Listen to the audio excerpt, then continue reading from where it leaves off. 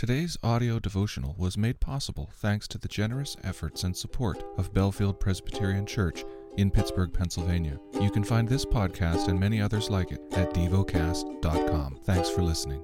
The lesson is from the book of Psalms. Psalm 23.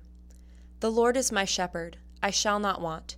He makes me lie down in green pastures. He leads me beside still waters. He restores my soul. He leads me in paths of righteousness for his name's sake. Even though I walk through the valley of the shadow of death, I will fear no evil, for you are with me. Your rod and your staff, they comfort me. You prepare a table before me in the presence of my enemies. You anoint my head with oil, my cup overflows. Surely goodness and mercy shall follow me all the days of my life, and I shall dwell in the house of the Lord forever. Meditate and dwell on what you're paying attention to in God's Word.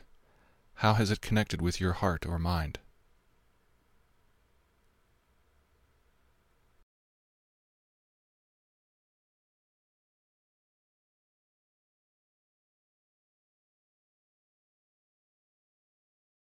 Pray to God freely about what has moved you today.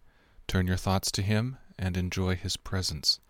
We offer the following as prayer topic suggestions. For refugees, for those who work in retail. Thank you for listening to Devocast.